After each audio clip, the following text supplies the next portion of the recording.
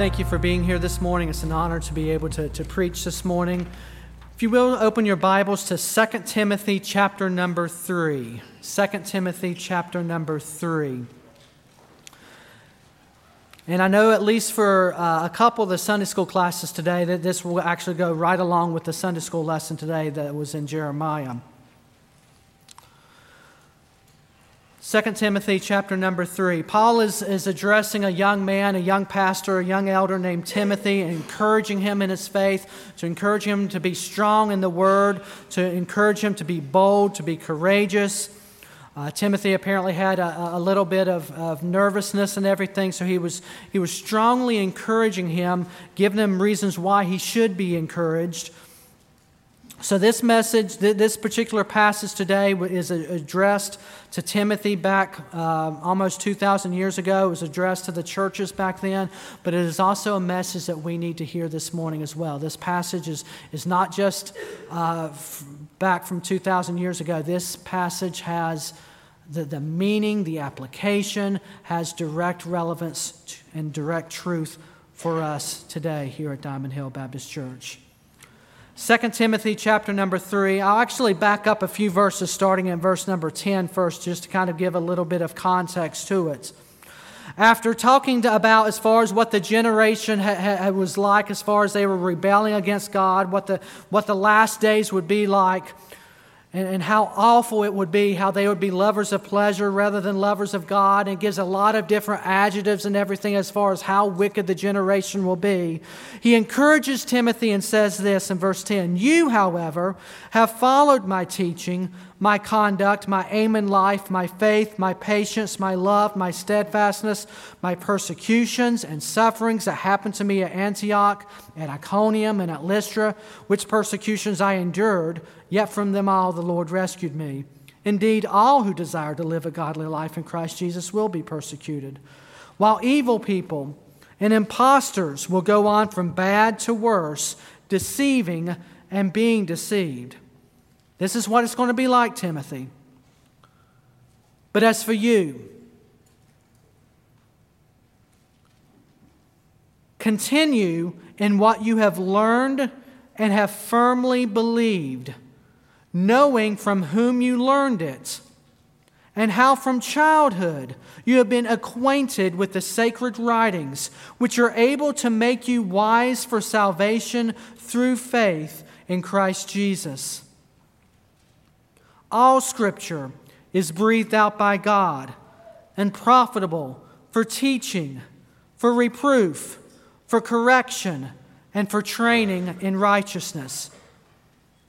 The result, that the man of God may be complete, equipped for every good work." Let us pray. Heavenly Father, we thank you for your word this morning, as we're going to see, Lord, how powerful and how effective it is, and how that we should be well acquainted with it ourselves, be very familiar with it.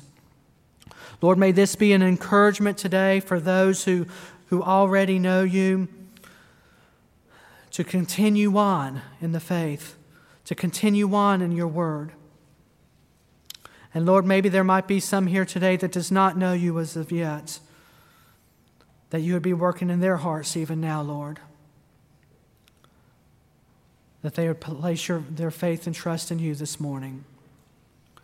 In Jesus' precious name, amen.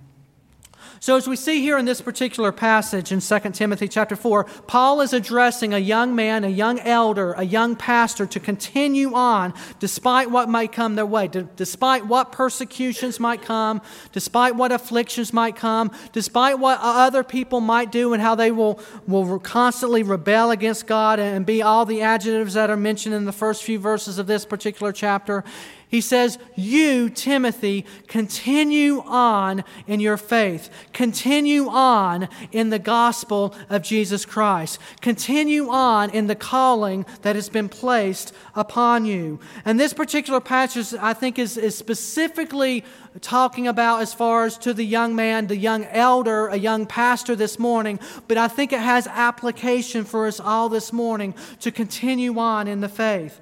We're going to see this morning how that Paul tells Timothy to continue on despite the persecution that is coming, because again, all who desire to live godly, they all will face persecution.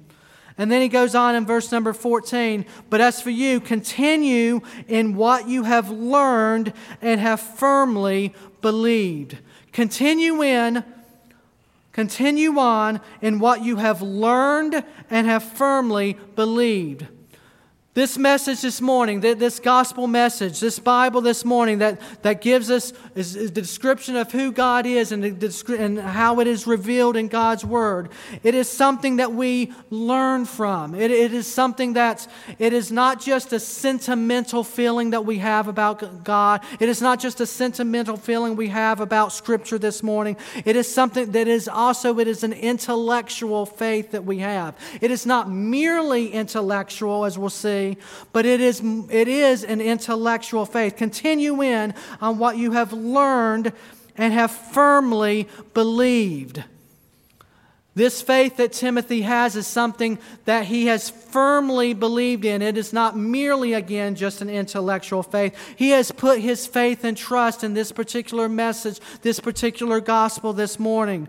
He has put his complete faith and trust in. He has firmly believed it, knowing from whom you learned it. The question is, where did he learn this? Well, I think initially he learned it. He was acquainted from the Scriptures from his mother and his grandmother. Earlier on in Timothy, it talks about how he learned the Scriptures from his mother and his grandmother. And some of us this morning, that's where we initially learned a little bit about God's Word. We learned it from our particular family members. Some of us have been blessed to have had a godly family, or at least a godly family member. As for me, myself, I was blessed with a godly father and mother, not perfect by any means, but I grew up basically in church from the time that I was born. I think by the time I was 1 week old, I was in the church nursery, and I grew up in the faith, grew up in the church family, grew up with a family that taught me right from wrong, that taught me what the gospel message actually was.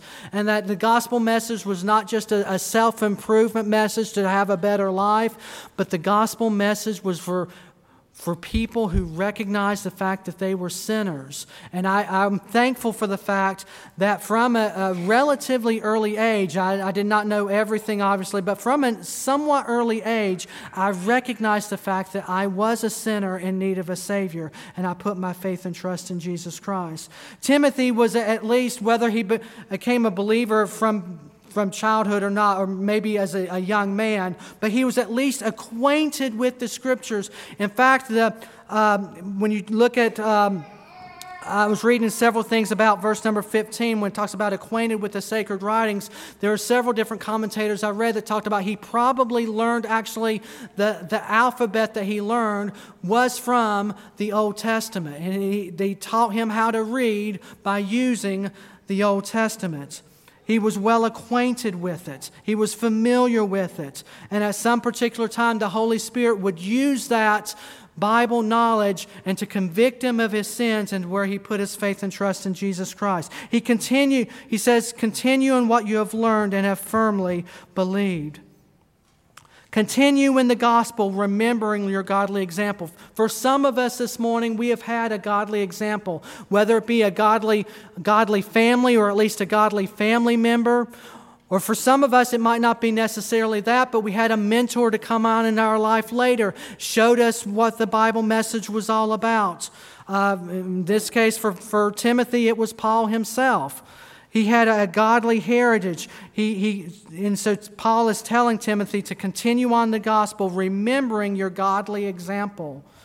For some of us, we have that godly example today, and we need to thank God for that. For others, we might not have had that. For others, maybe we grew up in a family that did not recognize who Jesus was. Maybe for some of us, we grew up in a family that was just more nominal Christians, in name only Christians. We maybe went to church from time to time because it was just kind of expected to do that. Maybe that was the culture you grew up in. Maybe for some of us this morning, you had absolutely nothing to do with the gospel message. You were not familiar with the Bible whatsoever. Maybe you did not grow up in a family that taught it whatsoever. Maybe it was more of an atheistic culture. Maybe it was just something that was just neglected.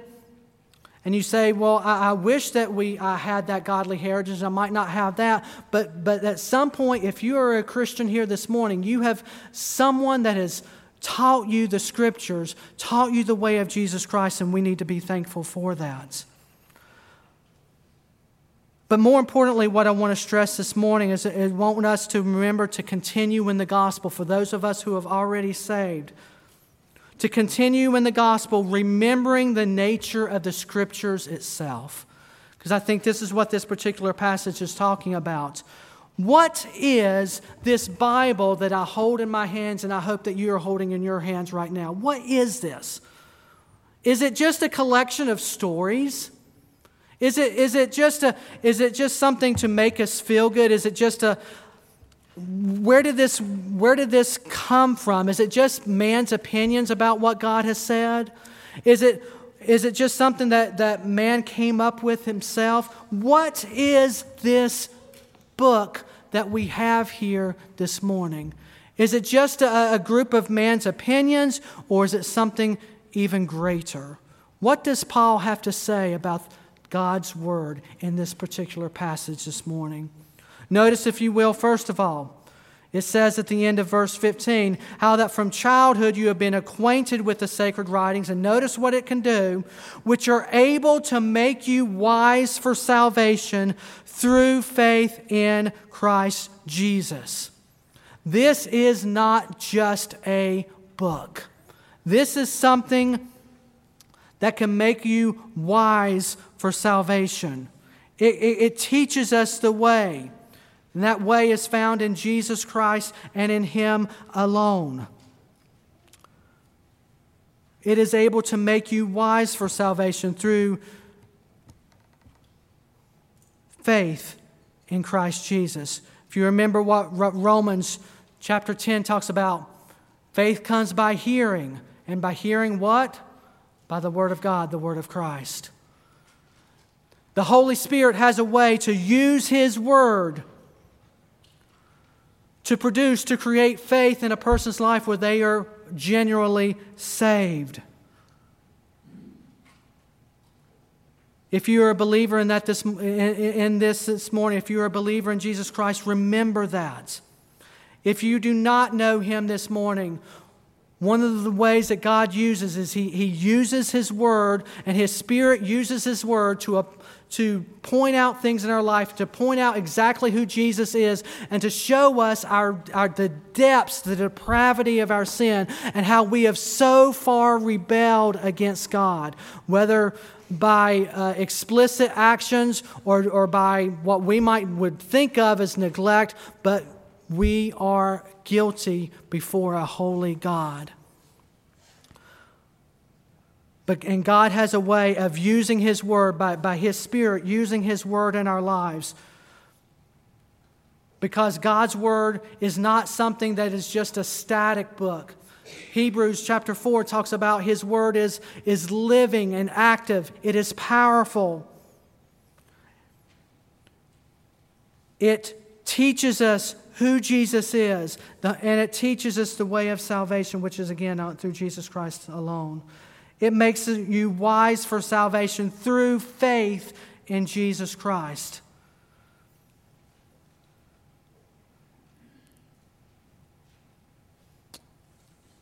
Verse 16. What else do we see about this Scripture this morning? It says all Scripture is breathed out by God. It is all inspired by God. It is not just man's opinions. This Word of God did not come from man alone. 2 Peter chapter 3. Go ahead and turn to 2 Peter if you will. Hold your place in 2 Timothy.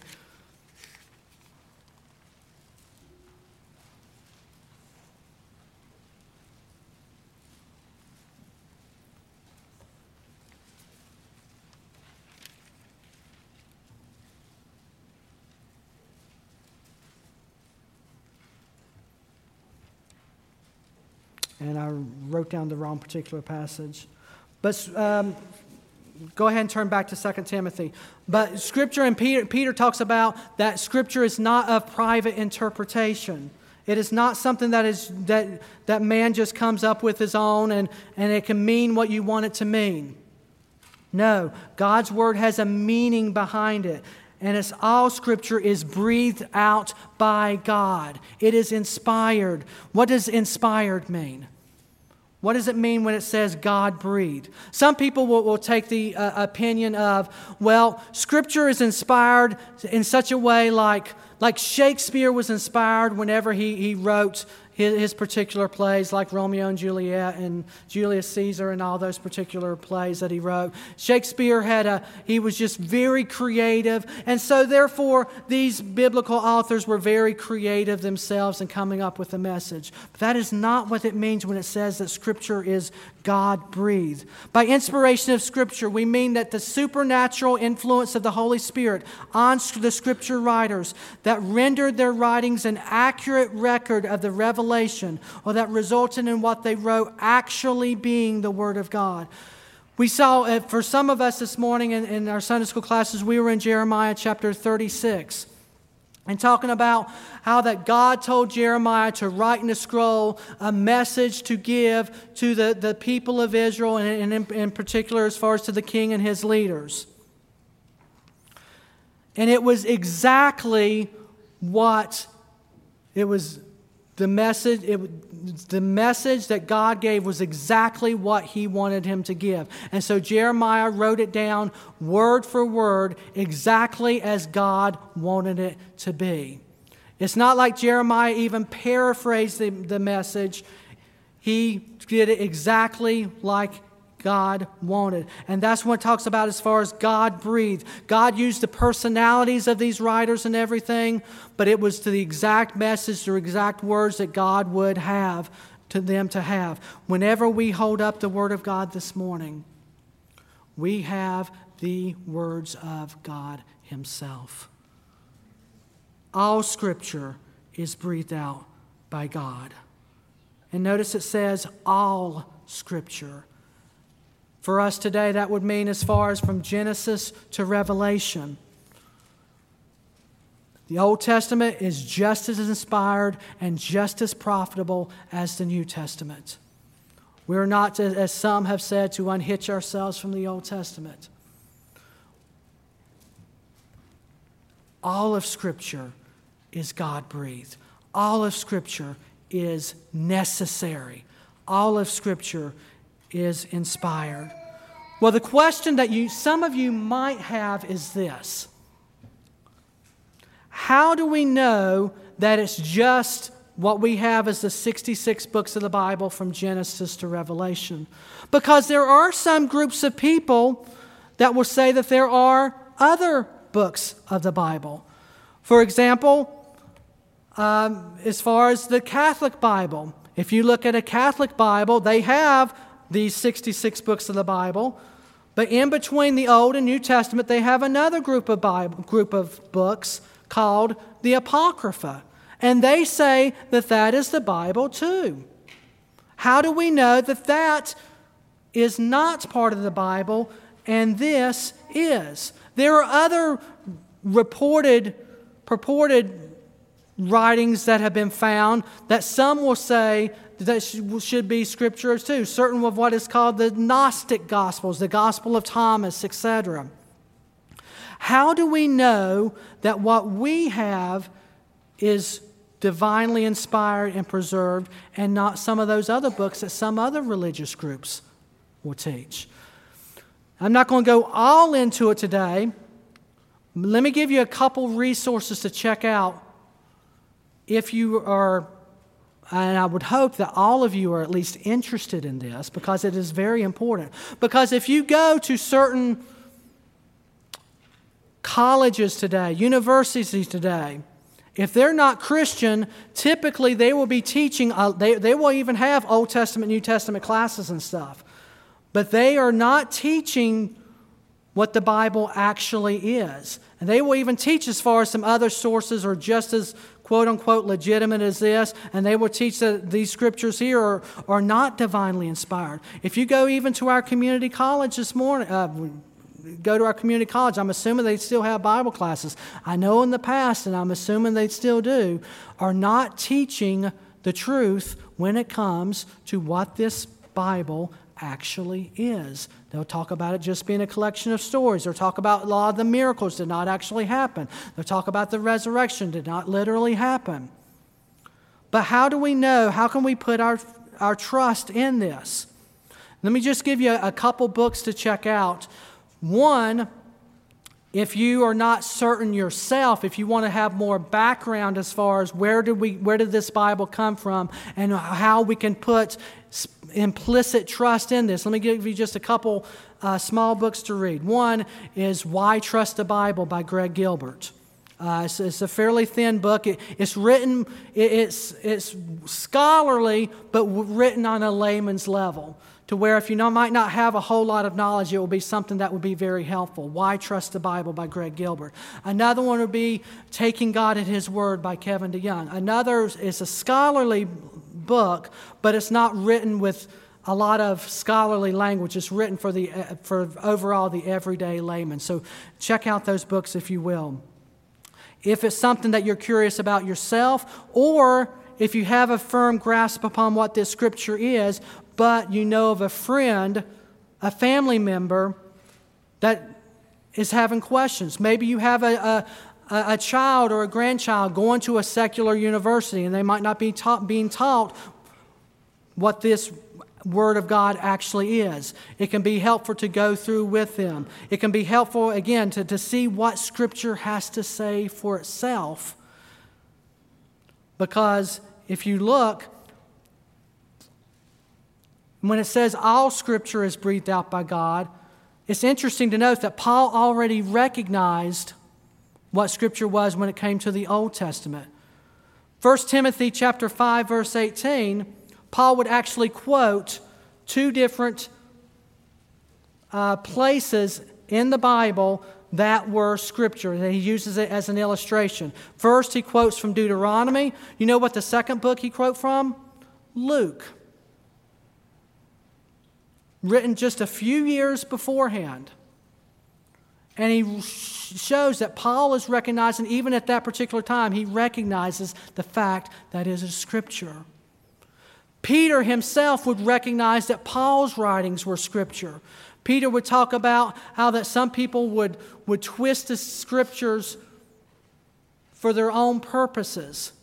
And he talks about how that some Scripture is even hard to understand, like some of the Apostle Paul's. What is he doing? Peter's saying that Paul's writings is Scripture.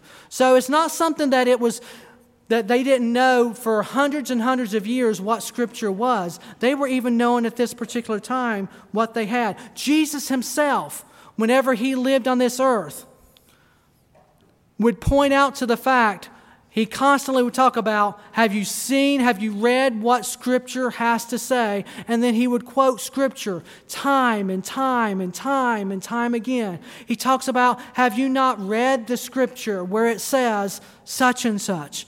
Do you not recognize the power of Scripture? Jesus recognized what Scripture was. So it's not something that men came up with hundreds and hundreds of years later and said, well, I think this is Scripture and this is not Scripture, etc. They just confirmed what the biblical writers were saying all along. All Scripture, it is breathed out by God. The exact message, the exact words that He would have to say. It's not just the thoughts that are inspired, but it is the very words themselves that are inspired. It is breathed out by God, and notice it is also useful or profitable. We continue in the gospel remembering the nature of Scripture itself and how that it can make us wise for salvation through faith in Jesus Christ, and how that we recognize the supernatural nature of it in the fact that it is inspired, but also the fact that it is useful, it is profitable. Something can be true, and you might say, well, that statement is true, but so what? But Scripture is not only true, but it is also profitable. for many things. First off, you notice it says it's profitable for teaching, for reproof, for correction, for training in righteousness. Some have said this when it talks about this phrase. It is profitable for doctrine, what is right, for reproof, what is not right, for correction, how to get right, and for instruction, for training in righteousness, how to stay right.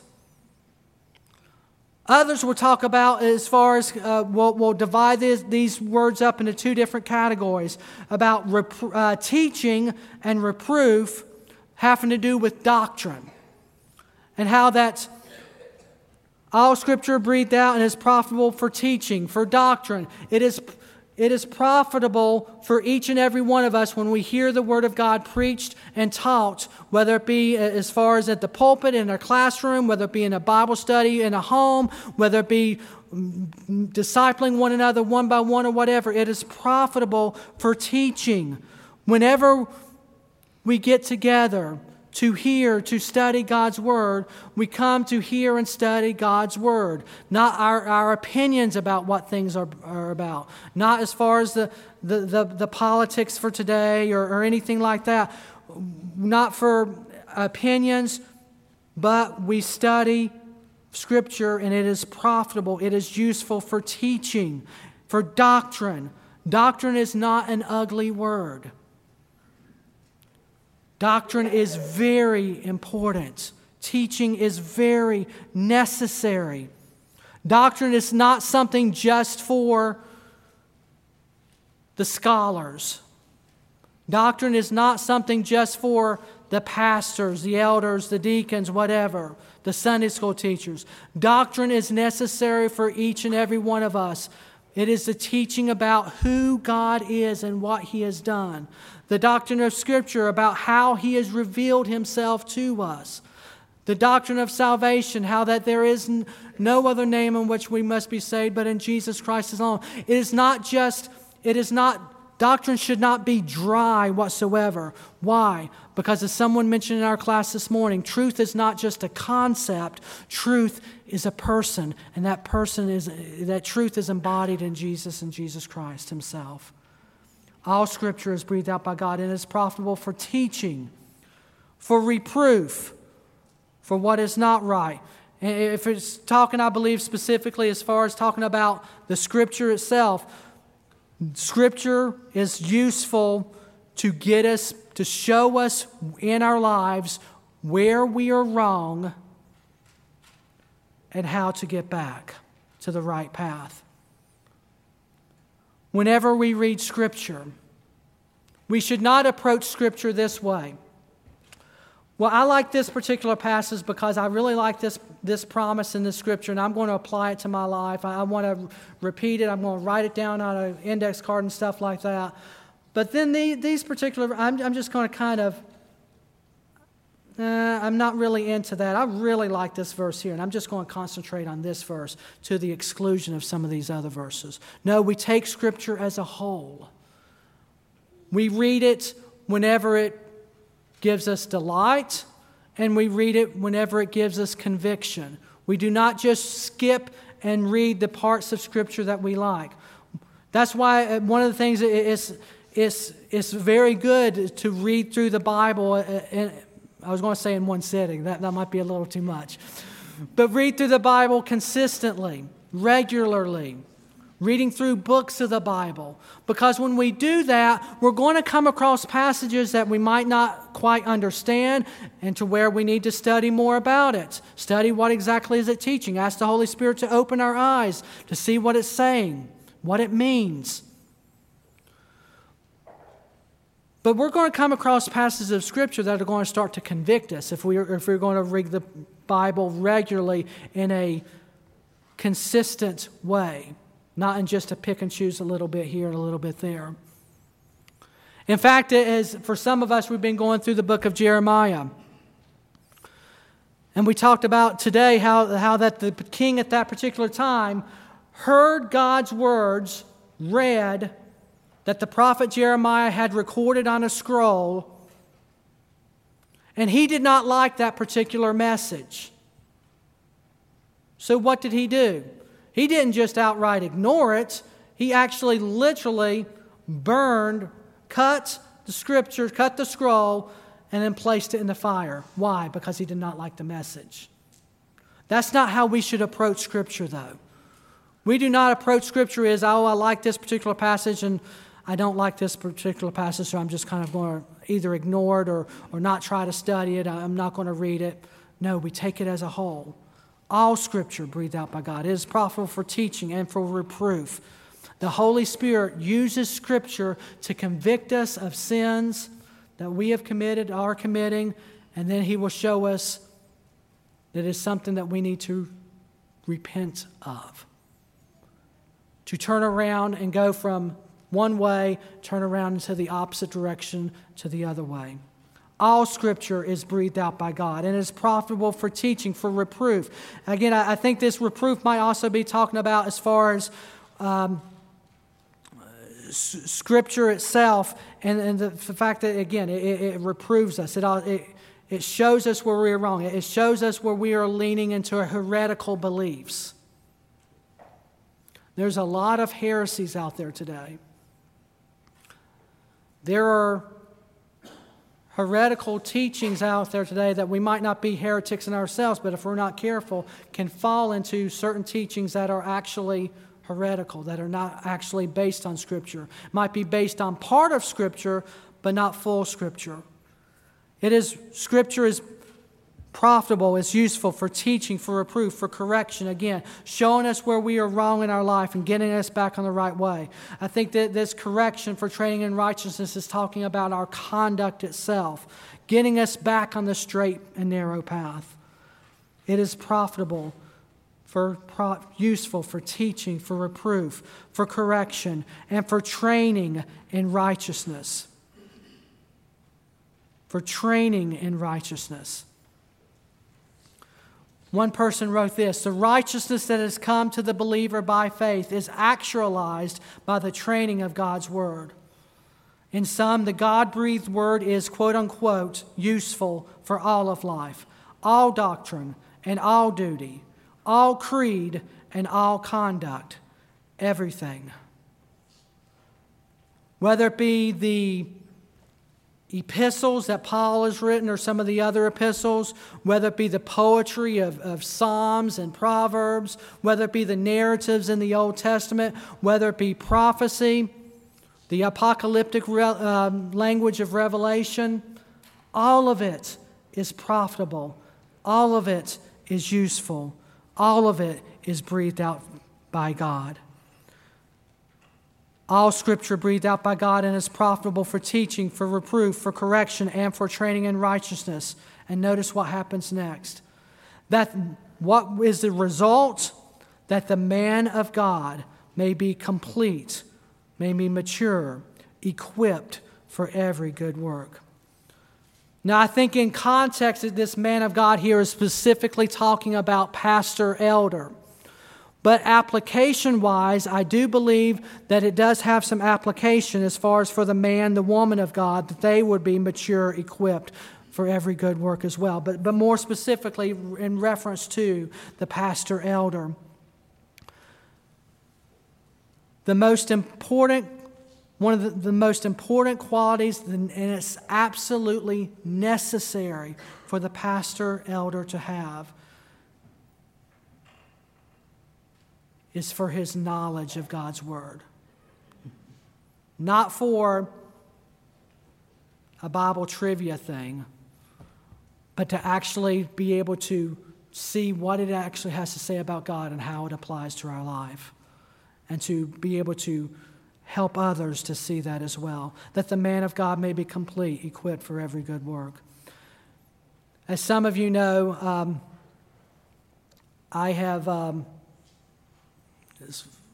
over the last few years been in contact with certain churches and have preached for them, etc. Have been interviewed by certain, whether it be quote-unquote a pastor search committee or things like that. Quite a few times, whether it be in person, face-to-face, etc. What is striking to me with many, not all, but with many of those who are looking for a pastor, and so they interview, wanting to see if I'm quote unquote the right fit or not, is how little questions I get when it comes to actual Bible doctrine. Or when what do I believe about the Bible? What do I believe about salvation? What do I believe about who Jesus really is? What do I believe about all the, sometimes I hate to use the word essential doctrines and not superficial, that's definitely not the word I'm wanting to look for, but second level doctrines or whatever, because it's all important. But what do you believe? It's usually very superficial questions. Do you know what the number one question I get is when it comes to being interviewed for a church? It's this. What is your plan? What is your vision on how to grow our church?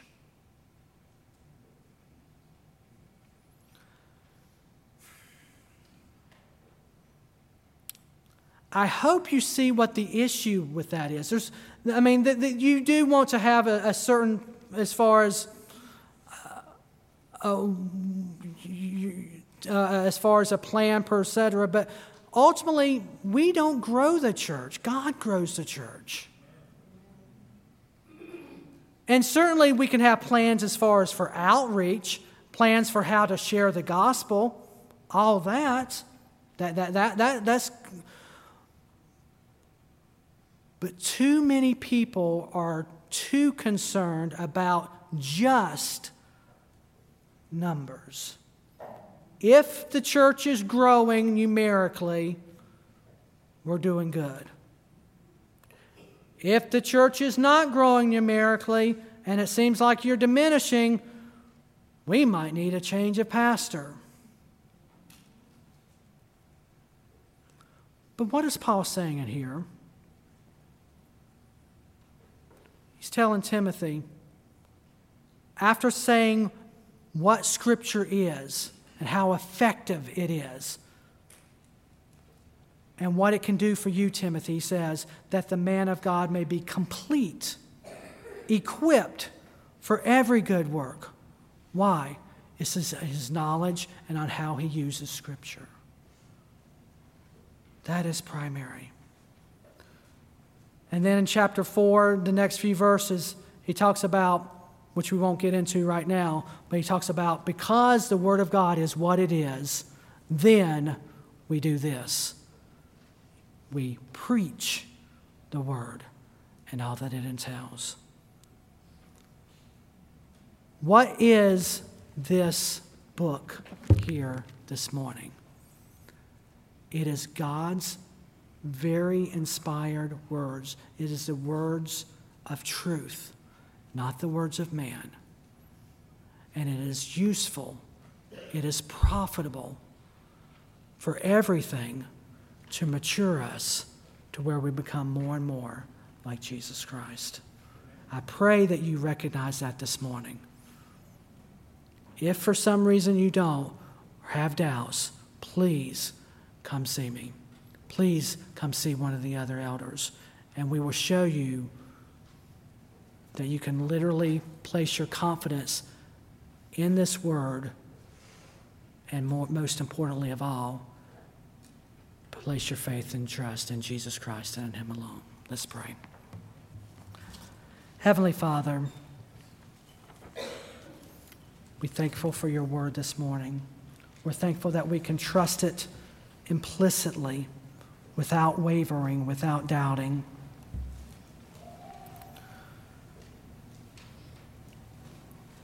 Lord, help us to be studious of your word, not for self-improvement,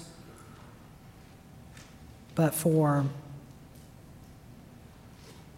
that we would be transformed from the inside out, and that we would know not just about you, but know you.